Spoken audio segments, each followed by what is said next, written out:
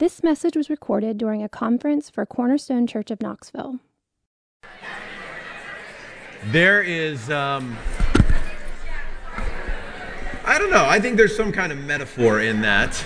Some kind of, that whole thing, that's like a sermon illustration waiting to happen, right? Something about blindness, and I don't know how to make it work right now, but that was great. All right, well, good morning, everybody. And here we are. We're in, man, this is awesome.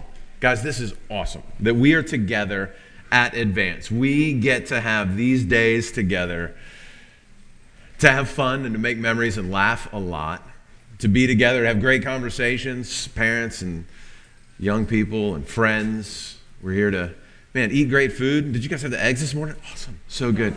And sleep well. No. But we get to hear from God's word. We get to pray. We get to sing together. This is a gift. I was telling my kids this morning, we were watching the sun come up out there over the bluff. You should do it because it's beautiful. And we're just talking like a lot of people go through their whole lives and never get to have something like this. So what a gift this is. How do we thank God for this? So open up your Bible, if you would, to Revelation chapter 4. A few of you have already asked me questions about, like, hey, I want to study Revelation more. I want to understand this better. And don't worry, I have book recommendations for you. And so I think tonight, when we begin the session, I'm going to go through a couple of books that, if you want to study this more and get a better understanding, will help you. All right, so we'll talk about that tonight. So Revelation chapter 4. As you're turning there, I want to tell you, just last week, my family took a family vacation to Washington, D.C. I grew up in Northern Virginia, just outside of D.C., so it was a little bit like coming home. My parents, one of my sisters, still live there, and we did it up. We did all the sites. We went to the Smithsonian. We did the Air and Space Museum, Mount Vernon. We did the International Spy Museum, which, if you're ever in D.C., is totally awesome and worth it.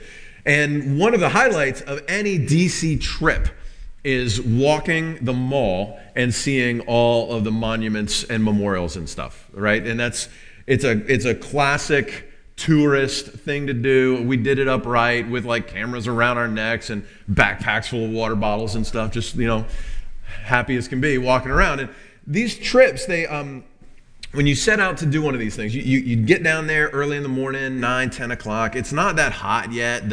The like oppressive DC humidity hasn't really set in. And, you start out like really adventurous. You start walking, you're walking fast. You feel like you know where you're going. You're making fun of the people on the Segway tours. That's a big part of any DC trip. Do you guys know what a Segway is? It's got like the little 2 wheels and a little platform, a little stick comes up and you kind of steer it. And these people, they wear these dorky helmets and they're like big, a little wobbly. And so look at them, we're the cool kids. And so that's part of a DC trip. You got to do that. And then these things go through phases, right? You start the day strong and you're like, man, this is DC, this is history, we're doing this. And within an hour or two, man, you're dying because now it's 94 degrees and 1,000% humidity, and you've walked 37 miles. You're soaked in sweat. You're trudging down these sidewalks. And like, you're thinking, man, I would do anything for a Segway right now. Like, I'd put on that helmet, sure, like anything, right? And so one of the things we saw while we were down there was the Lincoln Memorial, right? You can't miss it. The Lincoln Memorial is gigantic. It's at one end of the mall. As you come into DC, bam, there it is. It's like right on the river. It's iconic, and it's amazing. It is this impressive thing. So I think it's a little surprising though when you hit it, because it's so big and these huge columns and all of these stairs, and the view is phenomenal. But the whole thing about the Lincoln story, right, is like these humble beginnings, right? The whole thing about Lincoln is like, log cabins and split rail fence and like homespun jokes and his kind of long, lanky way about him. And but in the Lincoln Memorial, if you go up the steps and you walk inside, there in the Lincoln Memorial is this gigantic statue of Abraham Lincoln sitting on a throne. That's interesting. You think about this, like, here's this guy who grew up with an axe in one hand and probably leading a mule in the other or something. He was a great orator, but he was a simple, like, straightforward country guy. And here he is sitting on a throne. It's huge, this stately throne. I've read a lot about Lincoln, but I have never read anything about him sitting on a throne in his life. But here in death, the statue of Lincoln, he sits on a throne as a symbol of magnificence and power and authority and dignity. And the idea of that memorial is to impress upon future generations the greatness of the one who occupies the throne. That's what the Lincoln Memorial is all about, right? And so, turns out there is also a throne in the book of Revelation. And just like the Lincoln Memorial, what this throne is for is to symbolize and to indicate a seat of power. That from a throne, a person of great authority rules. And so in chapter 4, we're going to look today at the throne that is in heaven. We're actually going to look at chapters 4 and 5. These two chapters go together. And these chapters, they are not the center of the book as you count the pages, right? 22 chapters, that'd be like around chapter 11 and 12. But these two chapters are the heart of the book theologically. They are the heart of the message of the book of Revelation. And you'll see what I mean, I think, as we go. Everything else that happens in the book of Revelation is meant to connect back to these two chapters. They are so central and so essential to the book of Revelation that we need to take some time and understand. We're going to keep reading, and if you just sat down today and read through the book of Revelation, you would read about dragons and earthquakes and lightning and thunder and rumblings, and you would read about war and famine and pestilence and all kinds of terrible calamities. But through it all, we're supposed to keep one eye on the throne. Through all of that, the throne is supposed to be central. So now these two chapters together, it's 25 verses. It's a little bit longer section. So what I'm going to do is I'm going to read it in segments as we go through, rather than just read it all at once. We're going to take it in some pieces, okay? Now, kind of like last night, what we're going to see again here is that the book of Revelation, it is meant to just stretch our imaginations to the breaking point. We're going to come across things here that like don't even make sense, that's hard to understand, but we need to try to picture it. Try to imagine this scene. All right, I'm going to read the first 11 verses. Why don't we pray, and then I'll read these 11 verses. So, Father in heaven, thank you for this book that teaches us about your Son and about the way the world really is and how to live well in the world as it really is. We pray today that you'd give us eyes to see and ears to hear and help us to set our hearts upon all that you show to us. We pray this in the name of your Son, Jesus. Amen. All right, Revelation 4, we're going to read 1 through 11. After this, I looked, and behold, a door standing open in heaven. And the first voice, which I had heard speaking to me like a trumpet, said, "Come up here, and I will show you what must take place after this." At once I was in the Spirit, and behold, a throne stood in heaven, with one seated on the throne. And he who sat there had the appearance of jasper and carnelian, and around the throne was a rainbow that had the appearance of an emerald. Around the throne were 24 thrones, and seated on the thrones were 24 elders, clothed in white garments with golden crowns on their heads. From the throne came flashes of lightning and rumblings and peals of thunder. And before the throne were burning 7 torches of fire, which are the 7 spirits of God. And before the throne there was, as it were, a sea of glass, like crystal. And around the throne, on each side of the throne, are 4 living creatures, full of eyes in front and behind. The first living creature, a lion. The second living creature, like an ox. The third living creature with the face of a man. And the fourth living creature, like an eagle in flight. And the 4 living creatures, each of them with 6 wings, are full of eyes all around and within, and day and night they never cease to say, "Holy, holy, holy is the Lord God Almighty, who was and is to come." And whenever the living creatures give glory and honor and thanks to him who is seated on the throne, who lives forever and ever, the 24 elders fall down before him who is seated on the throne and worship him who lives forever and ever.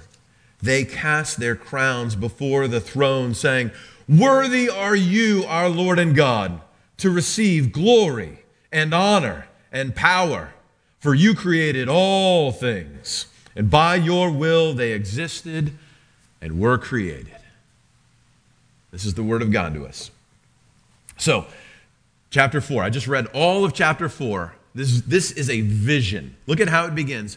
John explains, he says, after this I looked, and behold, here is what he saw.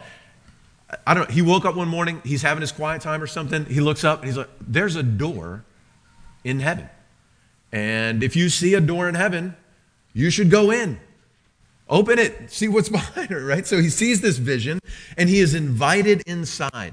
And this happens a few times. Revelation actually gives us several glimpses into heaven. And the longest and greatest of those is at the very end of the book, chapter 21 and 22. And we're going to look at chapter 21 tomorrow morning. We're going to go home with a vision of heaven. That's going to be fantastic.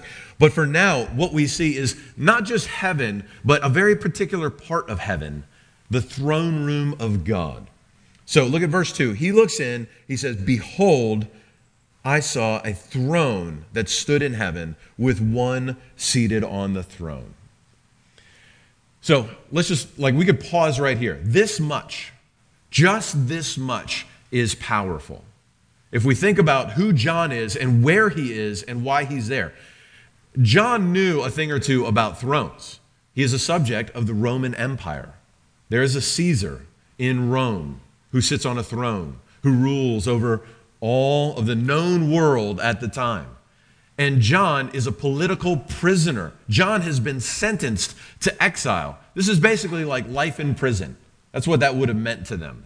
They're like, we don't want this guy, send him to this island of Patmos. What he did as a follower of Jesus Christ, because he refused to bow down and worship the emperor, they said, well, it's not quite bad enough to just kill him for, but let's exile him.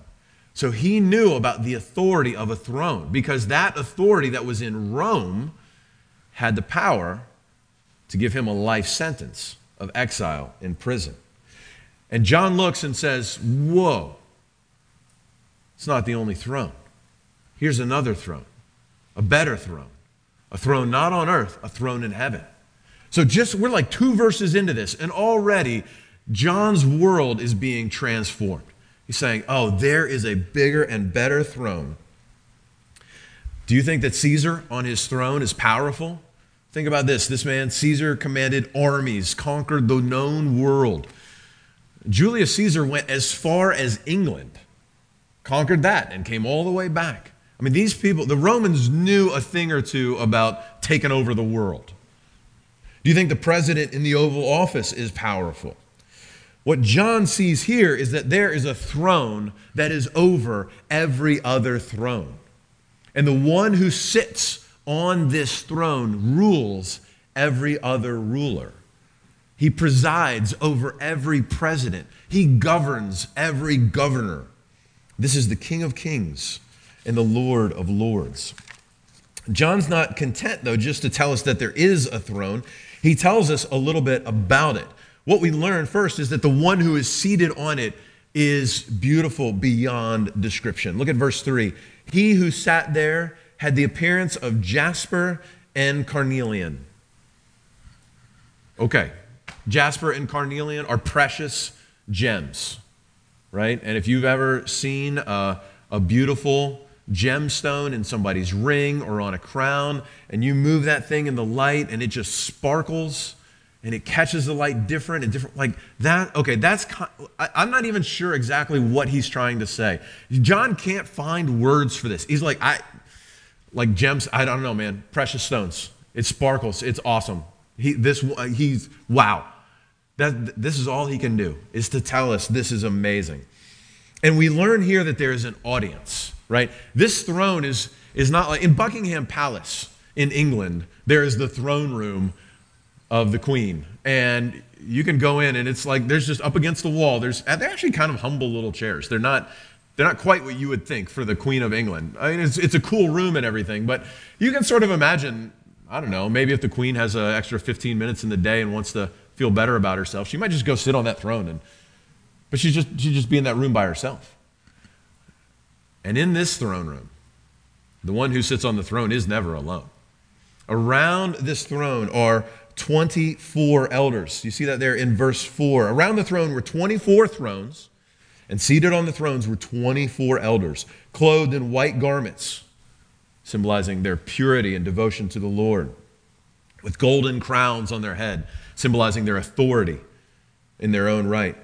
And so these 24 elders, there are 24 of them. Let me tell you something about numbers, the way that numbers work in Revelation. Numbers in Revelation are both literal and symbolic, right?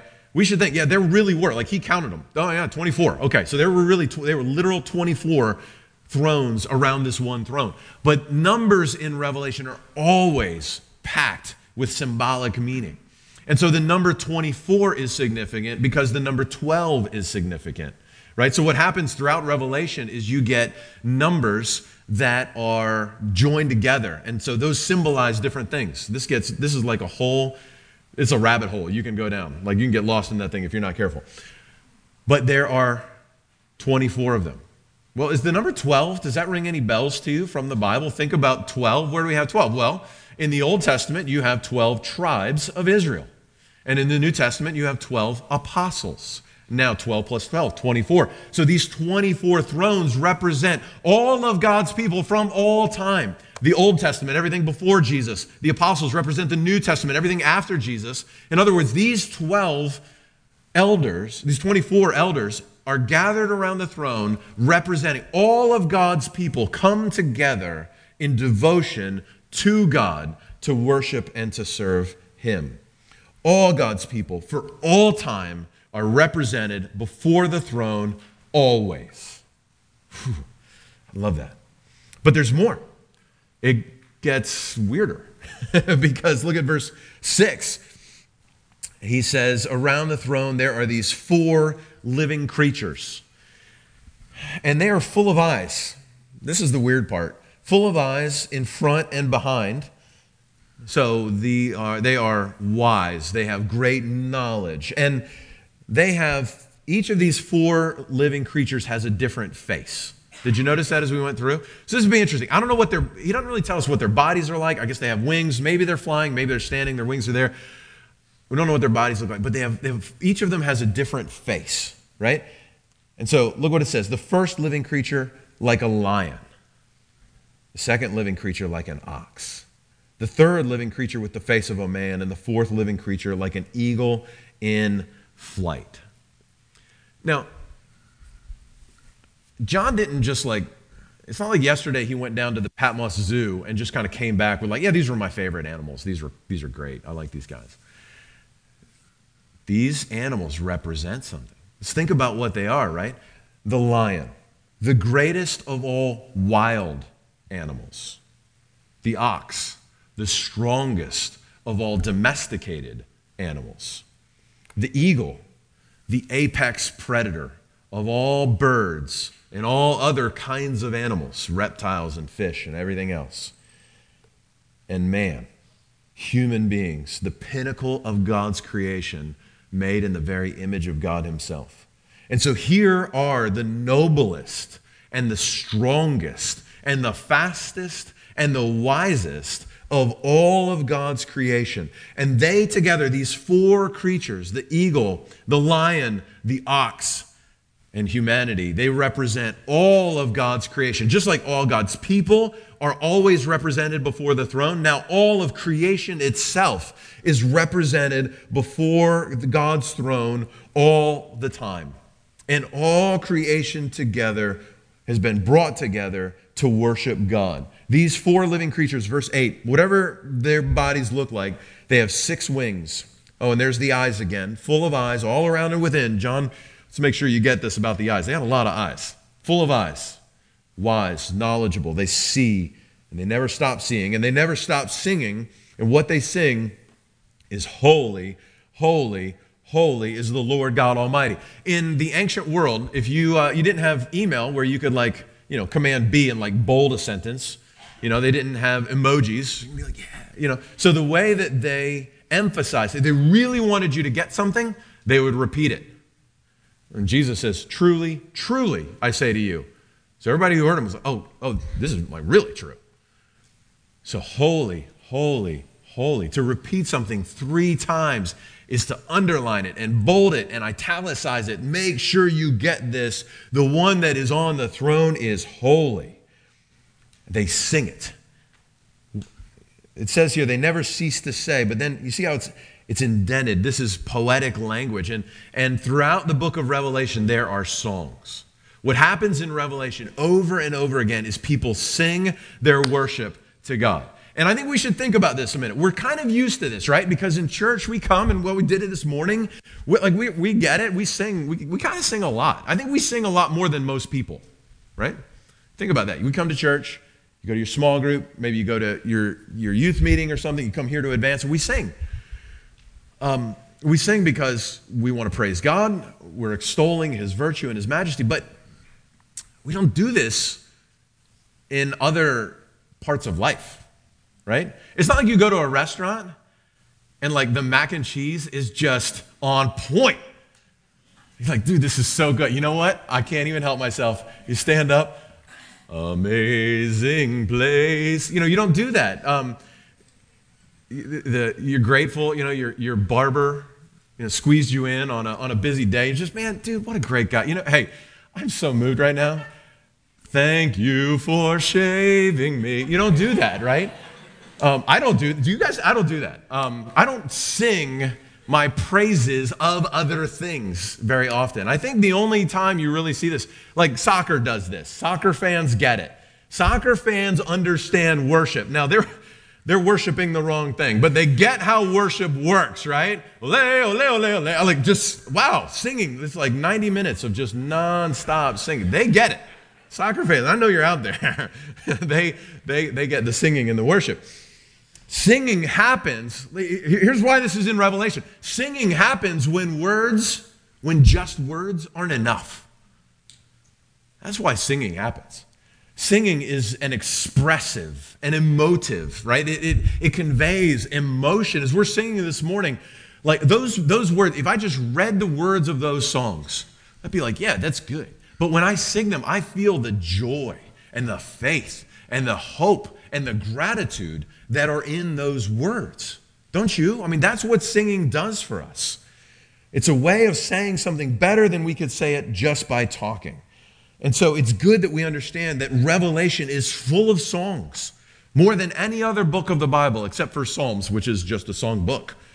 And what do they worship Him for? They worship Him for who He is. They worship Him, verse 8, holy, holy, holy. They worship God for His character. This is what God is like. He is holy. That word holy, it means two things. It means He is different, high, lifted up, exalted, unlike us. He is not subject to frailty. He does not get tired. He does not wake up in the morning with a sore back because he slept on an unfamiliar mattress. He's not worried about getting stung by a bee at breakfast. He's not like us. And it means that He's pure. He is without sin. He can't even stand the presence of sin. So they worship Him for who He is. They also worship Him for what He's done. Look at verse 11. Worthy are you to receive glory and power, for you created all things. So these living creatures watch the sun come up over a beautiful valley. And they think, wow, worthy are you for creating things. This morning we watched a bee. We left him alone. We watched this bee land on the eggs and do his little bee thing and break off a little piece of egg, a little tiny piece of egg and fly away. Bees like eggs. I don't know. This little bee, we were looking at how these skinny, tiny little wings. How does he do it? God made him to fly. Worthy are you, O Lord, because you created all things. And here's the thing. Falling down and worshiping, it's not something that happens just in heaven. It's not something that only some people do. This isn't something that is just for church people. Falling down and worshiping, it says here that the elders, the living creatures, they fell down and they worshiped Him. Well, people fall down and worship all the time. It doesn't look necessarily like this, but everybody falls down and worships something. Right? This is an important thought because if you're not worshiping Jesus Christ, you're worshiping something else. Everybody worships. Everybody was made to worship. Everybody loves stuff. Think about this is so natural in the world. When you come across something that you like and you appreciate, don't you want to tell other people? You want to invite them into your worship? Dude, we tried the best ice cream shop last night. Man, I had the Rocky Road. Big chunks, marshmallow, peanut. You're like, oh, awesome. Right? You want to bring people into that. You want to tell them about it. You want them to join you in your appreciation of the thing. That's a function of worship. And if you're not worshiping Jesus Christ, you are worshiping something else. So young people, this is for you. If you are not worshiping Jesus Christ, if your life is not devoted to worshiping Jesus, to falling down, whether or not you ever actually get on your knees and kneel, you know what I mean, in your heart, laying yourself down before the Lord and saying, I am yours. If you're not worshiping Jesus Christ, you're worshiping something else. And who or what is that? It's what you spend your time thinking about when you don't have something else to think about. It's what you really don't want to lose, what you're willing to sin, to keep, to hang on to, what you want to get more than anything else. Might be the people that you want to be around or the things that you want people to say about you. Maybe you bow down and worship your reputation. Maybe you care most about what other people think about you. You want people to like you, and you don't want them to not like you. And you're willing to say things or do things that might even be ungodly so that people will think you're cool or so that you can be part of that inner ring. Maybe you bow down and worship comfort. Maybe you are lazy at school or at home. Maybe you love food and snacks. Maybe you don't want to serve around the house. You worship an easy day with nothing to do. You just want to have it laid back. Maybe you bow down and worship being up to date. Maybe you want to have the latest and the greatest on hairstyles and clothes and shoes or fashion and celebrity gossip, the latest movies, the latest songs, and that's your thing, is you got to be in the know. And the worst possible thing is something happening without your hearing about it. Everybody worships something. And if it isn't Jesus Christ, you're worshiping something that is hollow and fleeting, something that cannot deliver, something that you will worship and it will do nothing for you. It's a counterfeit God. And so Revelation 4 helps us to see that the one on the throne is the only one worthy of our worship. I don't know if I actually said when I started this point what the first point is. If you were taking notes, the very first point was God reigns from his throne. That dawned on me now as I'm hitting the second point. So God reigns from his throne. That was point one. But we also see that God reigns over something. And so we're going to read some of chapter 5 now, and we're going to see the second point, if you're taking notes, is that God reigns over his world. So we're going to read the first 4 verses of chapter 5. Then, so if this vision wasn't enough, if everything he's seen so far wasn't enough, then I saw, there's more. Then I saw in the right hand of him who was seated on the throne a scroll written within and on the back, sealed with 7 seals. And I saw a mighty angel proclaiming with a loud voice, "Who is worthy to open the scroll and break its seals?" And no one in heaven or on earth or under the earth was able to open the scroll or to look into it. And I began to weep loudly because no one was found worthy to open the scroll or to look into it.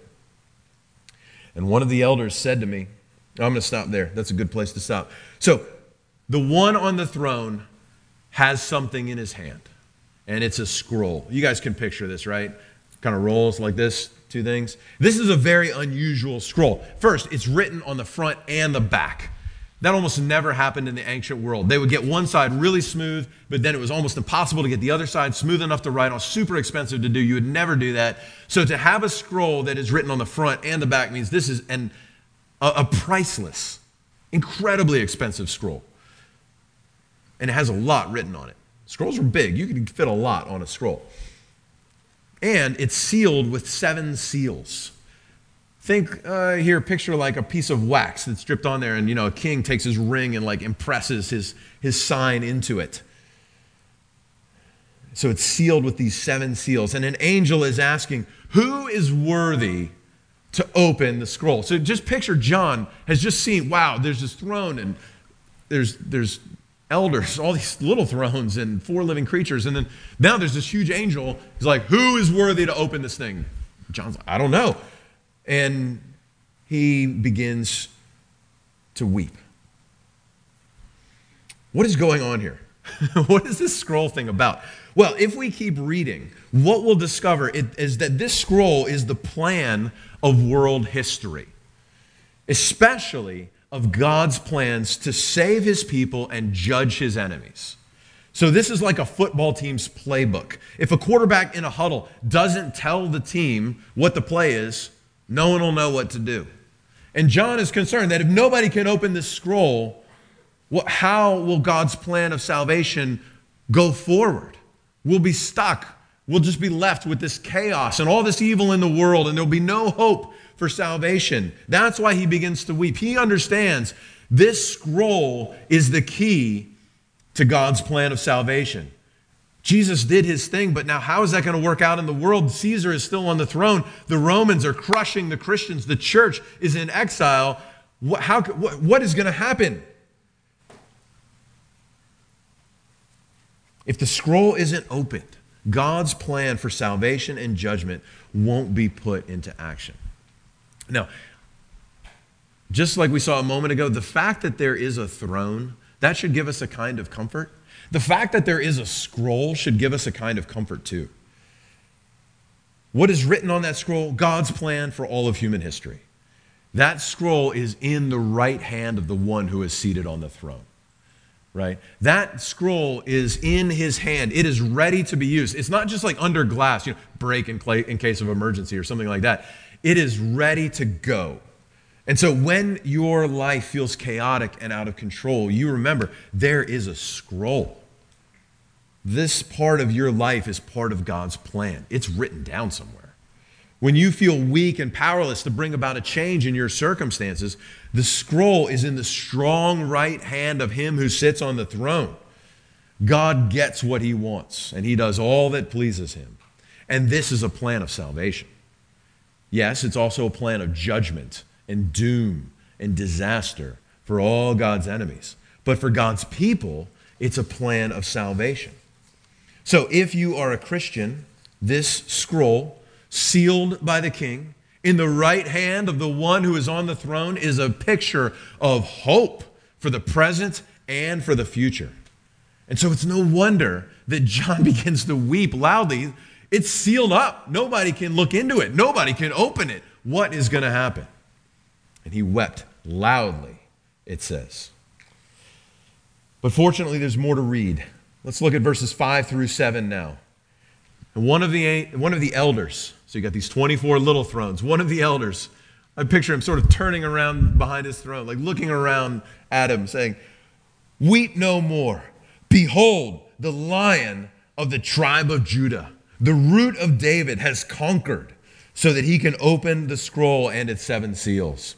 And between the throne and the 4 living creatures, and among the elders, I saw a lamb standing, as though it had been slain, with 7 horns, 7 eyes, which are the 7 spirits of God sent out into all the earth.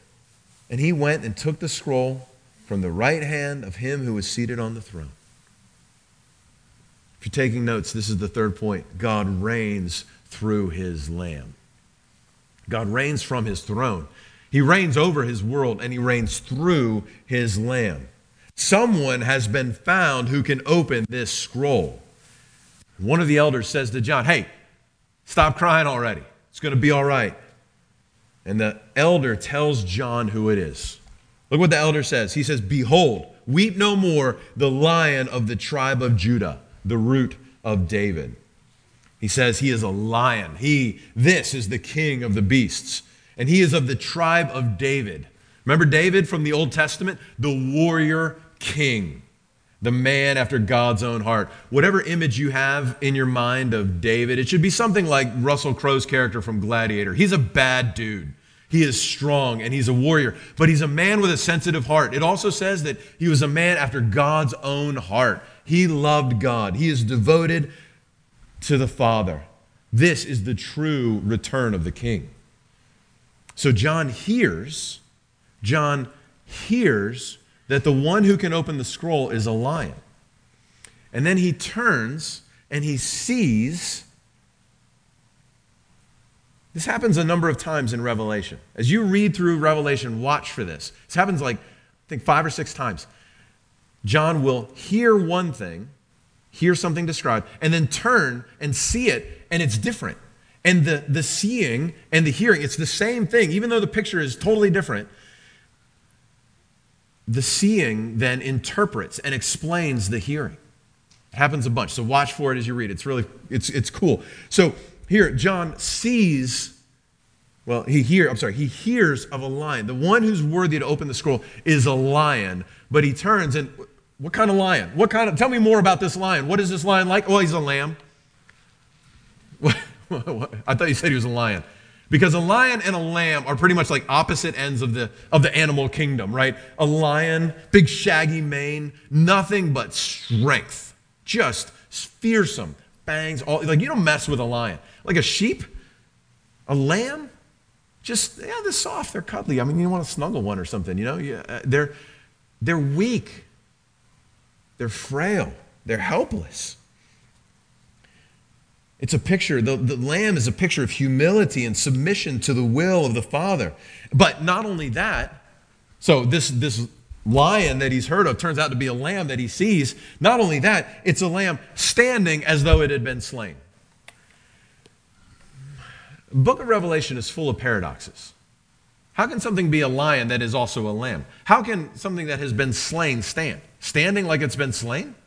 Standing like it's been slain. I've not spent a lot of time butchering animals. By not a lot of time, I mean like never. But I do know enough that if you butcher an animal, it doesn't stand up anymore. I know that. You know that too. I saw a lamb standing as though slain. What are you talking about? Well, the only way that a lamb could stand after being slain is if it was brought back to life. And the stain of its blood and the scar of the cut across its neck are still there, but it has overcome death. And now it stands like a lamb who has been slain.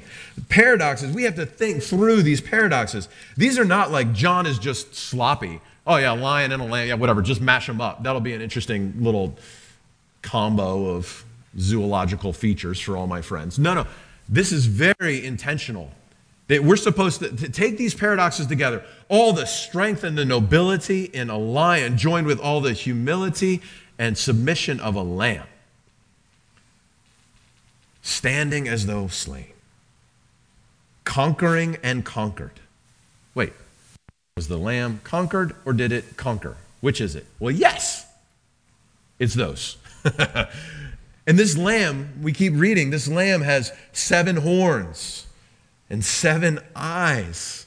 Horns mean strength, and eyes mean knowledge and wisdom, and 7 is the number of perfection.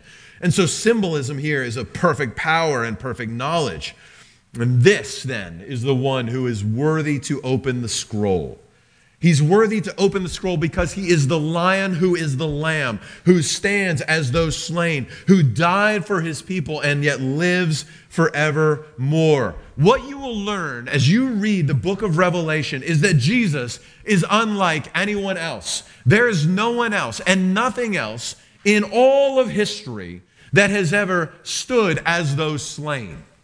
The reason you've never read that anywhere else is because it's never happened at any other time. There is no other lion that is also a lamb.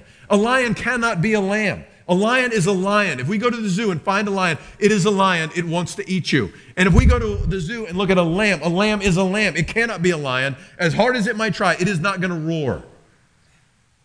They are what they are. But here in Revelation, Jesus Christ, the point of all this, Jesus Christ is like no other. How can these totally different things happen together? Well, only because he's Jesus Christ. Strong as a lion, gentle as a lamb, dead and alive forevermore. Whew.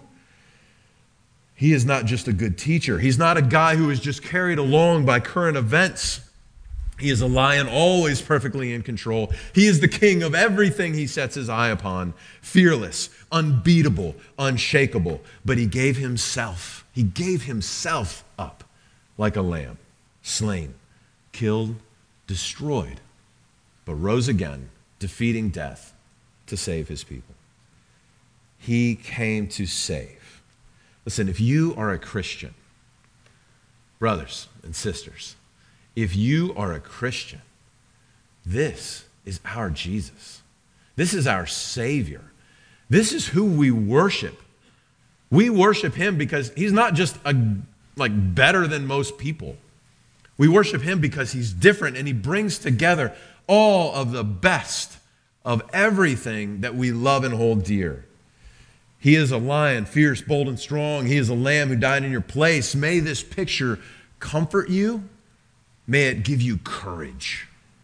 How good to know, guys, how good it is to know that our Savior has overcome. How good is it? Think about this. How good is it to know that we have a lamb standing as though slain? He has conquered death. He has risen from the death. Where, O death, is your sting? He has defanged death. He has bought you now by his blood and brought you in to all that victory over death and sin and sickness and tragedy and rebellion and everything else. But if you are not a Christian, and I know that some of you are not, and you know, some of you know who you are. You know you have not yet given your life to follow Jesus. You have not yet submitted yourself, given yourself over to him entirely. There is some part of you that you are still holding back. Come to Christ. Come to this Jesus. If you are not following Jesus, why not? What on earth could this world offer you that would compare to this? There is nothing, there is no one else as great and as glorious as this. There is no one else that has to offer what Jesus has to offer. No one else can save. No one else rises from the dead. No one else has the power of a lion, but the gentleness of a lamb. Where else could you go? What are you waiting for? Repent and believe. There is nothing in this world that compares to the beauty and the value and the dignity of Jesus Christ. There is nothing else in this world that will delight your soul like Jesus Christ. Nothing else here on this planet will ever make you happy. But if you have Jesus Christ, you will find happiness in almost everything in this world. There's nothing else in this world that will save your soul. But you can turn to him this very morning, right now. You can pray a simple prayer of repentance and faith. Right now, you can say, what have I been doing? Why have I been wasting my life on this other stuff? And you can say, Jesus, I've been wrong. You can pray these words, Jesus, please forgive me. Please forgive my sins by your blood. Make me your child. I want to live for you forevermore. Do you know what will happen? Then you will become a Christian. And this Jesus will be your Savior. He will be your lion who is a lamb. He will be your lamb standing as though slain. You can trade everything in this world that is all going to fade away and rust and burn and rot for everything that is in this world and the next that will last forever. And if you do, you will join the worshipers in Revelation and in this room and throughout the world and in all of history.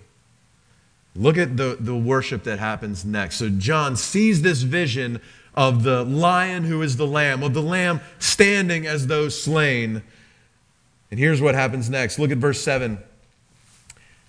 And when he, this is the lion who is the lamb, when he went and took the scroll from the right hand of him who was seated on the throne, and when he had taken the scroll, so he takes the scroll. Just picture this in your head. The 4 living creatures and the 24 elders fell down before the Lamb, each holding a harp and golden bowls of incense, which are the prayers of the saints.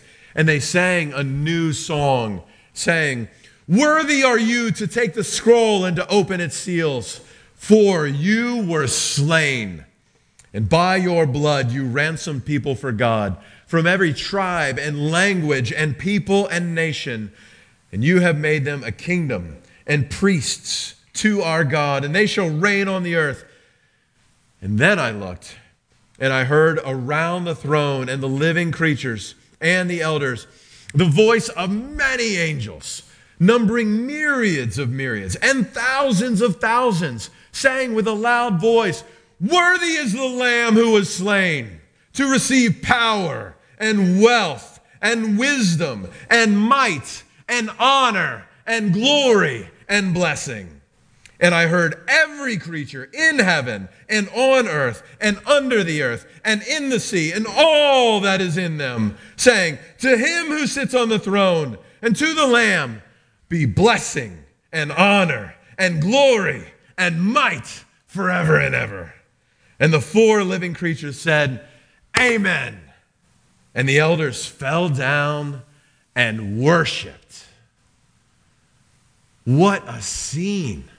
The Lamb takes the scroll. He is worthy to open it and to oversee God's plan of salvation for all of human history. And everyone who watched that happen says, "Let's worship him."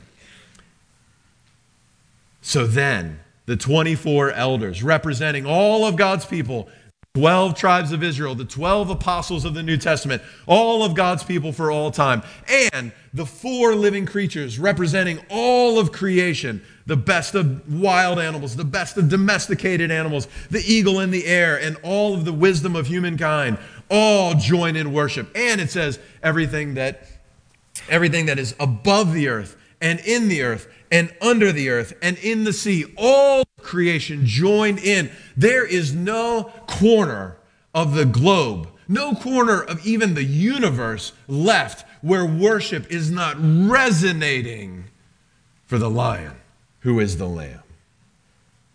Why? Verse 9. "For you were slain." This is it. This is the pinnacle. This is the very core, the essence of the reason that all of creation rumbles and thunders with the worship of God. "For you were slain, and by your blood you ransomed people for God." He ransomed people from every tribe, from every language, from every people, from every nation. There will be Christians gathered around the throne worshiping for all eternity, from every continent, from every country, from every city. God plans to save for himself a great and numberless people. He will be praised in every language. He will be praised by every people. Heaven will be the most diverse, most beautiful place you've ever seen, because he is bringing together nations and languages, all different colors of skin, all different kinds of hair, all different tribal and national customs, all subjected to the worship of Jesus Christ. Oh, what a picture. What do we do with this? Well, we worship. We join. What we do here is we join them. If you see this and this thrills your heart, let's lift our voices. Last night we learned that the book of Revelation is about obedience. This morning we see how the book of Revelation stretches our minds to amaze us with a vision of a risen and reigning Lion who is a Lamb, who is the Son of God. If he is this powerful and this beautiful and this wise and this loving, what else can we do but worship? There is no one like him. There is no one else that deserves our praise and adoration and affection. No one else is worthy to rule over history, and no one else would or could give his own life to save sinners and then rise from the dead. Worship is more than the time of singing together on Sunday morning or advance. It's more than that. Worship is a way of life. It's devoting all of your life and all of your mind and all of your time and all of your money, all of your affections and all of your ambitions, and putting them in the service of Jesus Christ. It's like John falling on his face as though dead. It's a posture of heart, and it's a way of life. We're starting to understand the book of Revelation if it takes our breath away, when we don't know whether to jump for joy or fall on our faces as though dead. Worship is a way of life. I said a moment ago that worship is more than the singing that happens here, but you know what? It's not less than that. The singing that we do here, when we lift our voices and we sing with all our hearts and we devote all our faith and our joy to worshiping the risen Savior, Jesus Christ, that is worship. So if this vision of Jesus amazes you and impresses you, if it delights you, let's do something about that. Let's worship God in our singing, and let's worship Him in our lives. Let's pray. Father in heaven, thank you for this vision of the throne room of heaven. Thank you for the scroll, your plan for all of human history. Thank you that there is no one else who is worthy to open it except for the Lion who is the Lamb, Jesus Christ. We thank you that He has taken the scroll, and we know that He is now in charge, and He oversees all of your plan of redemption and judgment. Help us to worship. Help us to worship with our voices as we sing with all our hearts. Help us to worship with our lives as we live devoted lives in your service for your glory and the fame of your name alone. Father, we love you and we love your Son. Help us to love Him even more as we see Him as He truly is. We pray all this in His name. Amen. Amen.